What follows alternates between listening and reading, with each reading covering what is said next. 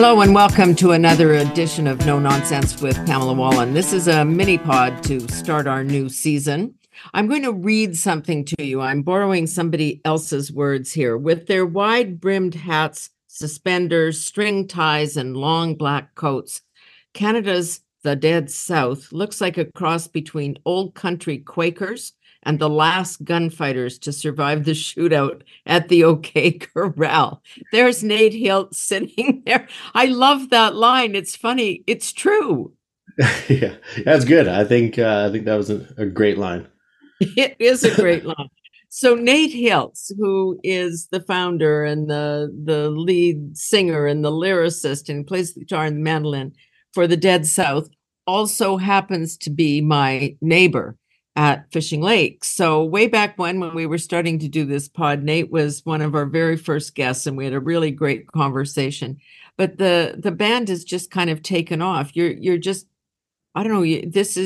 You're on a world tour, quite literally.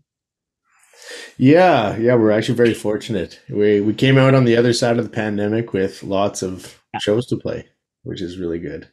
You worked through the pandemic, as I know, and you were, recording things with your bandmates on Zoom and with others, and really trying to. What was going through your head? I mean, nobody really knew whether we were going to come out the other end of that.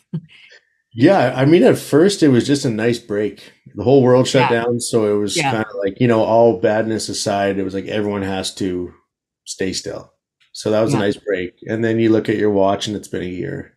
And then you yeah. look at your watch and it's been 18 months and it's like, what is going to happen? Are we going to get to do this thing again? Will the world be the same after this with, being out in public, being able to do live shows, Yeah. or will, that just change all around? So there was a little bit of, what if, and then a little bit of positivity being like, this is going to get better and things will get back to normal, I think. When you headed back out, I think it was Europe first, wasn't it? That kind of opened up. Uh, yeah, we started in US and Europe. Okay. Yeah. And they were just a little bit more willing to risk it than Canada. Yeah, in a way for sure. I mean, we had these tickets sold before the pandemic, so we were Right. playing sold out shows, but you were getting a turnout of 60-70% only. Yeah. There's a lot of people that, either forgot about it from how much time had passed, people that still didn't want to go outside, people that were just over it. So, Yeah. yeah, it was a big mix. So the reason that I mean this really strikes me, you are playing in early February the Grand Ole Opry. Like this is huge. You did the Ryman Auditorium last fall. I can't remember when. But like this is a really, really big deal. And to do the Grand Ole Opry, I mean, this is amazing in terms of where you are on the musical line here. Yeah, it's very impressive. And it just came out of nowhere. We had a meeting with our band and managers, which we do every Wednesday, and Yeah. they just kind of nonchalantly brought it up, like, "Oh, by the way, guys, the Grand Ole Opry threw out an offer for you guys to come play February 10th at the variety show." So we're just like, Wow. absolutely, yeah, Because you're really hard to place. I mean, for those, I mean, people will go and listen if you don't already know. Just go on YouTube, go somewhere and listen to the Dead South because it is a unique sound. I mean, you're kind of called bluegrass, but the influences are everything from punk to rock to like, how did this sound actually develop for you guys? well, it developed very naturally because yes, people call us bluegrass because the idea was we were going to be, try and be like a new wave bluegrass band kind of thing. Uh, but what naturally came out is what you hear. There's a little bit of bluegrass influence, there's a little bit of country, there's a little bit of punk and metal, rock, and there's a little bit of country and folk, and it all just kind of whatever we're feeling that day, someone puts something out, and then the rest of the guys combine their forces, and then it just delivers this sound of whatever the other person hears, and then they bring out. So yeah, it makes us very hard to place. We don't know Yeah, what to but call but it's interesting that the country world or the this is really embracing in that way. I mean, to do Ryman, to be part of the Grand Ole Opry, like that's an interesting. They're kind of taking you and saying, okay, we don't. Others may not know you where you belong, but we're good with this. Yeah, it seems like it. And it's really been beneficial in a lot of ways. We never get to be the cool guys in any genre, so that's kind of one thing, but we get to play around. Like we get to go to metal festivals, we get to go to punk festivals, bluegrass festivals, country festivals, folk festivals. So Yeah. it's nice in that sense. Like I think you did Glastonbury in England, which is, woo woo, that kind of stuff. It's everything. Glastonbury is everything. Yeah. Yeah. So I think in the days back, I mean, when I first saw the band play, ladies and gentlemen, this was at the Karaoke Hall. This is the first time I saw them live. So Karaoke is a town, what, Nate, 30 people?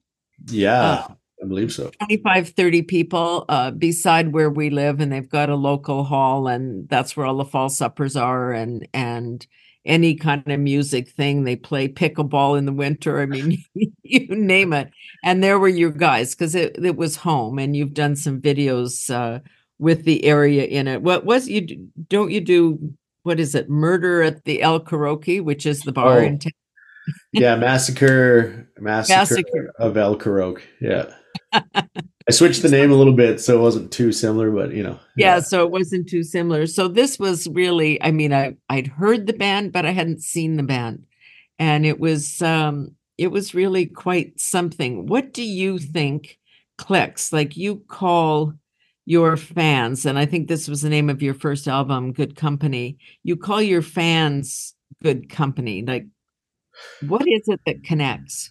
Well, we, I'm just going to touch on that part real quick. Our fans Okay. call themselves things. They've kind of Yeah. come together. So Good Company's become like this fan club, the Good Company Yeah. fan. Okay. But our fans call themselves cousins, which is even better. Oh, really? Yeah. So yeah, there's that. But what makes Is it the that dueling banjos? And I mean, this is okay. little cousin loving? That's what they're going Yeah. for there. So uh, yeah, what brings this out in people? I'm not really sure. Maybe it's the fact that we touch a little bit of everywhere, so there's a little Yeah. bit for everyone. There's storytelling, there's musicianship, Yeah. it's just like straight up fun. When you go to the shows, you're getting a good atmosphere. Yeah. So I think it's just a mix of a bunch of different things. You took off in Europe first, almost before Canada embraced. And do you know why? Well, we went. So yeah, we were a band starting basically 2012, and Yeah. we did mostly Saskatchewan, Alberta, Manitoba, and BC. That was kind of our main Yeah. thing. And then we went out to Yeah. Toronto for our first time. And then a German delegate was there, and he saw us. He was going to come for one song. He stayed for the whole show, and Wow. that was a good sign. It was like, I like you guys. Come over to Germany.